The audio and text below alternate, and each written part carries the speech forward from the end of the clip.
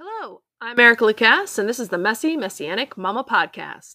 Today we'll be talking about the marriage covenant and the Ruach HaKodesh. Stick around for some hope healing and maybe even some laughs.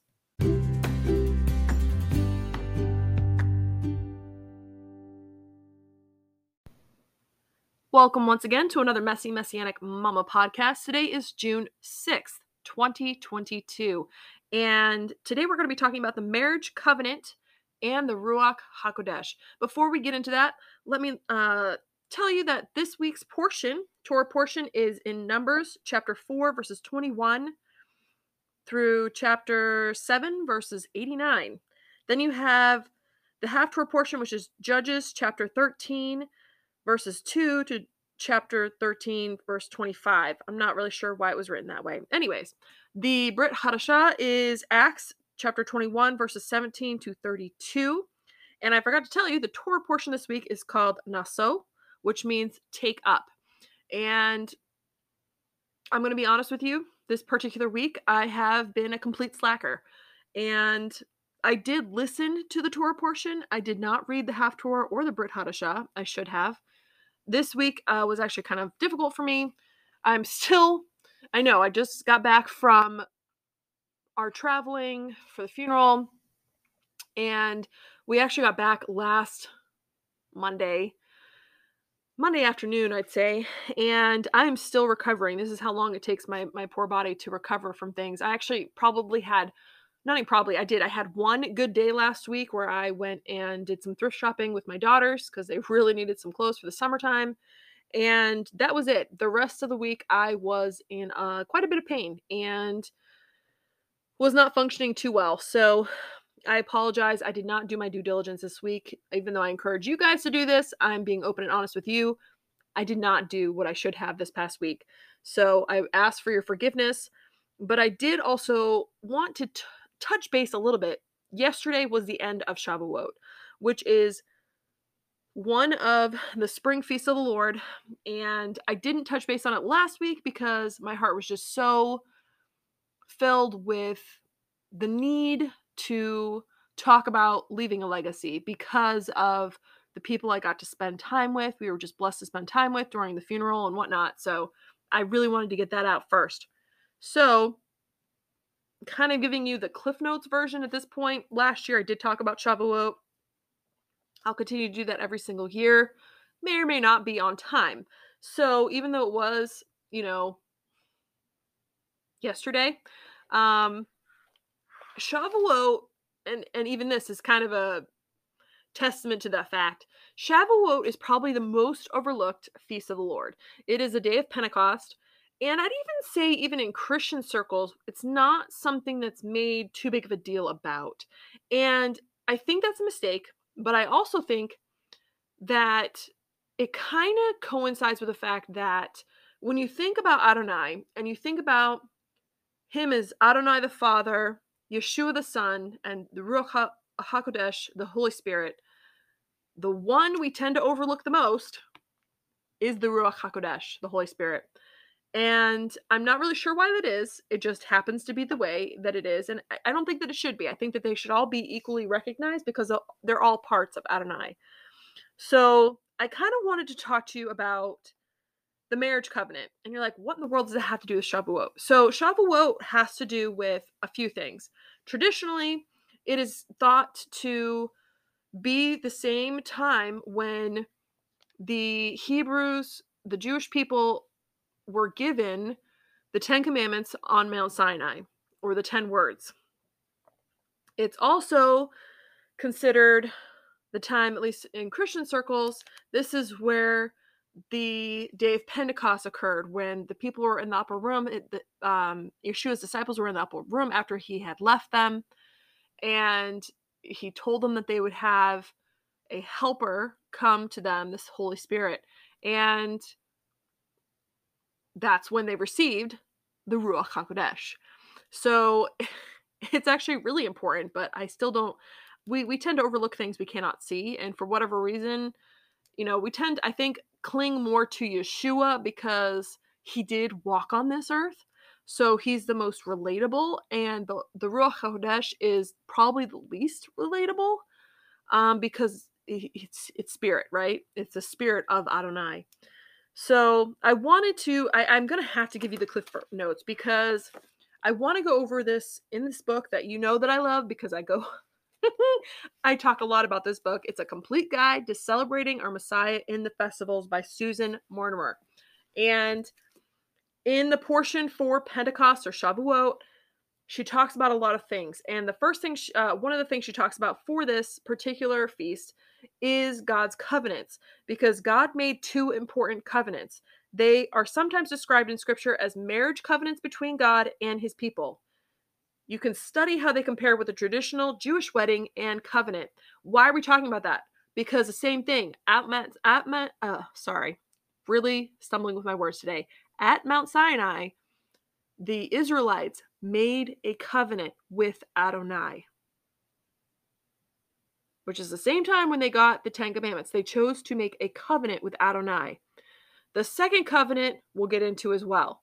So what I'm going to do is read to you what she has to say about it. I'm also going to give you where you can find that in scripture to back up what she states. So if you'd like a pen and paper, this would be a really good podcast to do that with, because I cannot read all of the different verses, because if I did, we'd still be here 3 hours later. So, a Jewish wedding and God's marriage covenant with Israel. Frequently in scripture, Adonai refers to Israel as his wife, so we may picture the making of the covenant as a wedding ceremony. God's covenant with Israel has many elements that are found in traditional Jewish weddings. Number 1, the marriage is arranged by a matchmaker. If you've seen Fiddler on the Roof, you know exactly what they're talking about here. Moshe was the matchmaker or go-between for Israel and Adonai. You can find that in Exodus 19, verses 3-6. Number 2, the bride has a right to veto the marriage or agree to it. Israel agreed to it. Find that in Exodus 19, 7-8. Number 3, the bride takes a ritual bath or mikvah in a body of water such as a lake or river. Israel passed through the Red Sea or the Reed Sea before meeting Adonai at Mount Sinai. Exodus 14, 21-22. Number 4, the bride prepares herself for the wedding. The Israelites washed and got ready. Find that in Exodus 19, 10-11. Number 5, before the wedding, the bride and groom have a short face-to-face meeting to affirm their intentions. God met with Israel. Exodus chapter 19, 16, 18-19. Number 6, the marriage covenant or contract, the ketubah, is spoken aloud and agreed upon. God spoke to Israel. Even though they were afraid, they said they would listen and fulfill their part of the contract. You'll find that Exodus chapter 20, verses 1-19. Number 7, the marriage contract, the ketubah, is written as a legal document, much like a prenuptial agreement stating the terms for each party. Moshe wrote the covenant in a book and read it to the people. Then he went up in the mountain where God wrote the marriage covenant in stone. Exodus chapter 24, verses 4-12. Number 8, the wedding takes place under a canopy, a chuppah. The covenant was ratified under the shadow of Mount Sinai and the cloud of God's glory. Exodus chapter 24, verse 8-18. 9, breaking the marriage contract, or ketubah, is a serious matter. With Moshe away, the Israelites soon broke their side of the covenant. Exodus 32. Number 10, the broken marriage contract, the ketubah, is void. Only by the grace of God did he renew his marriage covenant, giving a second pair of stone tablets. Exodus chapter 34, 1, 10, and 28. Number 11, the bride's veil is lifted so the groom can claim her as the one he intended to marry. This tradition began because Yaakov was tricked into marrying a veiled Leah instead of Rachel. Moshe put a veil over his face unless he was in Adonai's presence. Exodus 34. Number 12, a house must be built for the couple to live in together. Israel built the tabernacle for Adonai, and the Shekinah, the dwelling glory of Adonai, came down to live among the people. Exodus chapter 40, verses 17, 34, and 34. Number 13, the law, the Torah, states that a husband could not go to battle for a full year after his wedding. I'd like to state this for it's probably pretty good that we were not Messianic believers at the time, because when I first got married to my husband, he left me 2 weeks later. So to go to Afghanistan. So good thing that evidently we weren't observing that, because that might have been problematic for the Marine Corps. Deuteronomy 24:5 says the Israelites stayed at the foot of Mount Sinai for nearly a year and fought no battles. The sad truth is that Israel soon broke the sacred covenant when she worshipped other gods. It was like a wife committing adultery or even prostitution. So the broken covenant. Number 1, Israel abandons God. God is brokenhearted over the waywardness of his bride. Jeremiah 2:1-32. Number 2, Israel gets a divorce. God divorces the kingdoms of Israel and Judah. Jeremiah 3:6-14. Number 3, God speaks of an eternal marriage covenant. Jeremiah 31:32-33. This one I'm going to read. The time is coming, declares the Lord, when I will make a new covenant with the house of Israel and with the house of Judah. It will not be like the covenant I made with their forefathers when I took them by the hand to lead them out of Egypt, because they broke my covenant, though I was a husband to them, declares Adonai. This is a covenant I will make with the house of Israel after that time, declares Adonai. I will put my law in their minds and write it on their hearts. I will be their God, and they will be my people. So then we get into the eternal marriage covenant. This is the one that we are living with right now. Are the new and old covenants different? Yes, just as a shadow is different from the object casting the shadow. The law, the Torah, is only a shadow of the good things that are coming, not the realities themselves. Hebrews 10:1. For the first covenant relied on human ability to be righteous. The eternal covenant is more precious than the first, since it relies solely on the righteousness of Yeshua. The eternal covenant includes both Jew and Gentile, which was God's plan since the first time he spoke to Abraham. Adonai has said to Avram, leave your country and go to the land I will show you. I will make you into a great nation, and all peoples on earth will be blessed through you. Genesis 12:1-3. So in this light, the eternal covenant is a fulfillment of what God had in mind from the beginning. What was the cost of each covenant? Both of the covenants had to be put into effect by blood. Hebrews 9:18-20. The first covenant used the blood of animals, but the eternal covenant cost Yeshua his life. 1 Corinthians 11:23-25. Paul, or Shaul, gives believers a blessing by the blood of the eternal covenant. Hebrews 13:20-21. 2. How did this marriage experience differ from the first one? Fear came with the first covenant, rejoicing with the second. Moshe was the mediator or matchmaker of the first. Yeshua is the mediator of the eternal covenant. Hebrews 12:18-24 and Hebrews 9:15. What is the main difference of the covenants? The eternal marriage covenant comes with more glory and with the Ruach, the Spirit. So beautiful. It's so beautiful. 2 Corinthians 3:3-18. For how can we keep the contract, the ketubah, any better than Israel and Judah did? We can't, but Yeshua loved the church so much that he died for her. It is his righteousness that keeps the covenants for us. Ephesians 5:25-27. Number 5, when will we dwell with him? We do not know when Yeshua will return for us, but he told us he is preparing a home for us and will come for us when it is ready. John 14:2-6. Number 6, what will it be like at the wedding supper? When Yeshua returns, there will be a joyous and glorious wedding supper. Revelation 19:6-9 and Matthew 26:29. May we all be ready for that time. Now, ketubah is the Hebrew word for marriage covenant. In the Bible, God talks about his relationship to his people in terms of a marriage covenant. If you become part of a bride of Messiah, this is what you believe. Adonai, As the holy bridegroom came down on Mount Sinai, he had selected Israel from all the nations of the world to be his bride and redeemed her from slavery. According to the Jewish calendar, this day was Friday the 6th of Sivan in the year 2448, dating from the creation of the world. Adonai gave the law, the Torah, as the ketubah, or marriage covenant. He promised to love, protect, and provide for Israel, and she in turn was to faithfully obey the 248 positive commandments and 365 negative commandments. Then Adonai came down into the middle of the Israelite camp to dwell with his bride, showing his dwelling presence as a pillar of cloud and fire hovering over the tabernacle.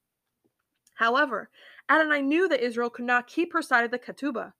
He had planned from before the creation of the world to turn that disaster into blessing. His son would come down to dwell among his people in human form and offer himself as a sacrifice that would cleanse not only the Jewish people, but also the rest of mankind from their failure and sin. He would make a new ketubah that would not depend on the bride's ability to be perfect. He is the bridegroom, and all who believe in him are his bride. He promises eternal life to those who accept him as their husband.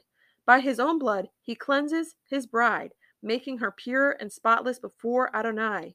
In addition, he sent the Ruach HaKodesh to dwell in his bride until his return. Beautiful. Absolutely beautiful. So that brings us to who is the Ruach HaKodesh? Let me pause for a moment as I get us something to drink. Good chicken broth. Anyways, so the Holy Spirit, who is the Ruach HaKodesh? In Joel 2:28-29, it says, "And afterward I will pour out my Ruach on all people. Your sons and daughters will prophesy, your old men will dream dreams, your young men will see visions.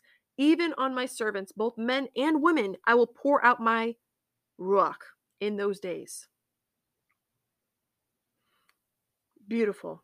That's the word of the day. It's just beautiful. In 1 Corinthians 2:11, "For who among men knows the thoughts of a man except the man's spirit within him?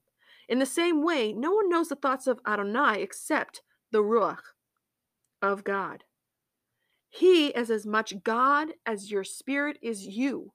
He is involved in many things that only God can do." Below are a few examples. So let me read you some of these examples. Adonai's spirit, this is where he's involved. He was involved in creation. Genesis 1:2. "Now the earth was formless and empty, darkness was over the surface of the deep, and the Ruach of God was hovering over the waters." He moved men to prophesy in 2 Peter 1:21. "For prophecy never had its origin in the will of man, but men spoke from God as they were carried along by the Ruach HaKodesh." Ephesians 1:13, "He was involved in salvation, and you also were included in Hamashiach. When you heard the word of truth, the gospel of your salvation, having believed, you were marked in him with a seal." He promised the promised Ruach HaKodesh. He's involved in sanctification. Romans 15:16. "God made Shaul to be a minister of Yeshua HaMashiach to the Gentiles with the priestly duty of proclaiming the gospel of Adonai, so the Gentiles might become an offering acceptable to Adonai, sanctified by the Ruach HaKodesh." But what was the role of the Ruach HaKodesh in Yeshua's life? His conception, Luke 1:35. His baptism, Matthew 3:16-17. His temptation, Matthew 4:1. His ministry, Acts 10:38. I hope that you are able to write all these things down because these are really great verses and I really wish I could read all of them. And after Yeshua's ascension, the Ruach testifies of Yeshua. John 15:26. Acknowledges Yeshua. 1 John 4:2-3. Says Yeshua is supreme. 1 Corinthians 12:3. Super important question. How do you receive the Ruach HaKodesh? Matthew 3:11. You receive the Ruach HaKodesh from Yeshua. John the Baptist, Yochanan the Immerser, said of Yeshua, "I baptize you with water for repentance, but after me will come one who is more powerful than I, whose sandals I am not fit to carry. He will baptize you with the Ruach HaKodesh and with fire." If you turn to Yeshua, Acts 2:38, Peter, Kepha, replied, "Repent and be baptized, every one of you, in the name of Yeshua HaMashiach, for the forgiveness of your sins, and you will receive the gift of the Ruach HaKodesh." Acts 11:15 through 17. When you believe. Peter, Kepha explained what happened when Gentiles believed in Yeshua. As I began to speak, the Holy Spirit, the Ruach HaKodesh, came on them as he had come on us at the beginning. So if God gave them the same gift as he gave us, who believed in Yeshua HaMashiach, who was I to think that I could oppose Adonai? Now who can receive the Ruach HaKodesh? All nations. Matthew 28:19. Therefore go and make disciples of all nations, baptizing them in the name of the Father and the Son and the Ruach HaKodesh. Those who ask can receive. Luke 11:13. If you then, though you are evil, know how to give good gifts to your children, how much more will your Father in heaven give the Ruach HaKodesh to those who ask him? Now, what does the Ruach HaKodesh do for us? Gives us spiritual birth. John 3:5 through 6 and 8. It seals us. Ephesians 1:13 through 14. It quenches spiritual thirst. Revelation 22:17. It dwells in us. 1 Corinthians 6:19 through 20. Stays with us forever. John 14:16 through 17. Intercedes for us. Romans 8:26. Enables sonship. Romans 8:15. Writes on our hearts. 2 Corinthians 3:3. Teaches us. John 14:26. Frees us from the power of sin. Romans 8:9. Transforms us. Corinthians 3:18. Empowers us. Acts 1:8. Gives us the words. Luke 12:11 through 12.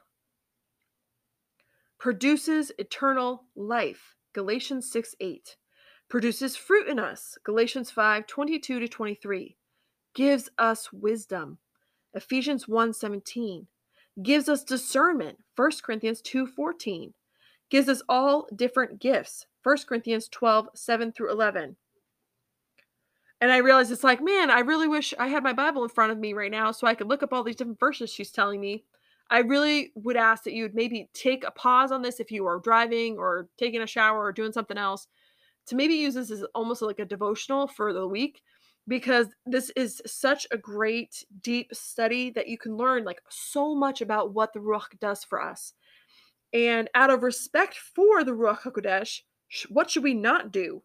We do not speak out against him. Luke 12:10. We do not grieve him, which is found in Ephesians 4:29 to 32. And we do not let any substance influence your behavior. Ephesians 5:18. What should we remember as we use the gifts of the Ruach HaKodesh? 1 Corinthians 12:31, 13 to chapter 13. And now I will show you the most excellent way. If I speak in the tongues of men and of angels, but have not love, I am only a resounding gong or a clanging cymbal. If I have the gift of prophecy and can fathom all mysteries and all knowledge, and if I have a faith that can move mountains, but have not love, I am nothing. If I give all I possess to the poor and surrender my body to the flames, but have not love, I gain nothing. Love is patient. Love is kind. It does not envy. It does not boast. It is not proud. It is not rude. It is not self-seeking. It is not easily angered. It keeps no record of wrongs. Love does not delight in evil, but rejoices with the truth. It always protects, always trusts, always hopes, always perseveres. Love never fails. But where there are prophecies, they will cease. Where there are tongues, they will be stilled. Where there is knowledge, it will pass away. For we know in part and we prophesy in part, but when perfection comes, the imperfect disappears. When I was a child, I talked like a child, I thought like a child, I reasoned like a child. When I became a man, I put childish ways behind me. Now we see but a poor reflection as in a mirror. Then we shall see face to face. Now I know in part, then I shall know fully, even as I am fully known. And now these three remain, faith, hope, and love, but the greatest of these is love. And that is what we should remember as we use the gifts of the Ruach HaKodesh. Now, this is so important for us to really understand. What happens to us? What do we become without the influence of the Ruach HaKodesh? 2 Timothy 3:2 through 2 through 8. This is abridged. There will be terrible times in the last days. People will be lovers of themselves, lovers of money, boastful, proud, abusive, disobedient to their parents, ungrateful, unholy, without love, unforgiving, slanderous, without self-control, brutal, not lovers of the good, treacherous, rash, conceited, lovers of pleasure rather than lovers of God, having a form of godliness but denying its power. Have nothing to do with them. They are the kind who worm their way into homes and gain control over weak-willed women, who are loaded down with sins and are swayed by all kinds of evil desires, always learning but never able to acknowledge the truth. These men oppose the truth, men of depraved minds who, as far as the faith is concerned, are rejected. So that's what we become as a people without the influence of the Holy Spirit. And that to me is a very big warning for us as believers. We need to remember who we are in Yeshua and to stick to his word. I do encourage you, please, please, please, do a study based on all the different verses that I gave you on what the Ruach HaKodesh does for us. In lieu of Yeshua being here on earth with us, the Spirit is inside of us. And if we allow him to, he will help us, he will guide us, he will lead us in the right paths. Now, as I do every single week, I'm going to leave you with the Aaronic benediction, which you can find in Numbers chapter 6, verses 24 to 26. Now, may the Lord bless you and keep you. May the Lord make his face to shine upon you and be gracious to you. May the Lord lift up his countenance upon you and give you his shalom. B'Shem Yeshua sa shalom, in the name of Yeshua, the Prince of Peace. Amen. I apologize for kind of rushing through that. Even I thought I talked fast, but there's so much goodness in this particular study in learning about the marriage covenant between us and Adonai and the importance of it, and also learning more about the Ruach HaKodesh. Don't put him to the side. Don't stick him in a corner. Have him become partners in your life, every day-to-day things. I pray that you have a great week and that you will tune in next time. I'll be here next Monday. Please feel free to message me at messymessianicmama.com, or you can email me at elmmm3@protonmail.com. That's E as in Echo, L as in Lemur, M as in Mike, M as in Mike, M as in Mike, the number 3@protonmail.com. You can also leave me a 1-minute voicemail message on anchor.fm/Erica Lacasse, and it should have a button right there to say leave a voice message. Remember to keep it short and sweet if you have any questions or you just want to leave a nice little comment. I would love to hear from you.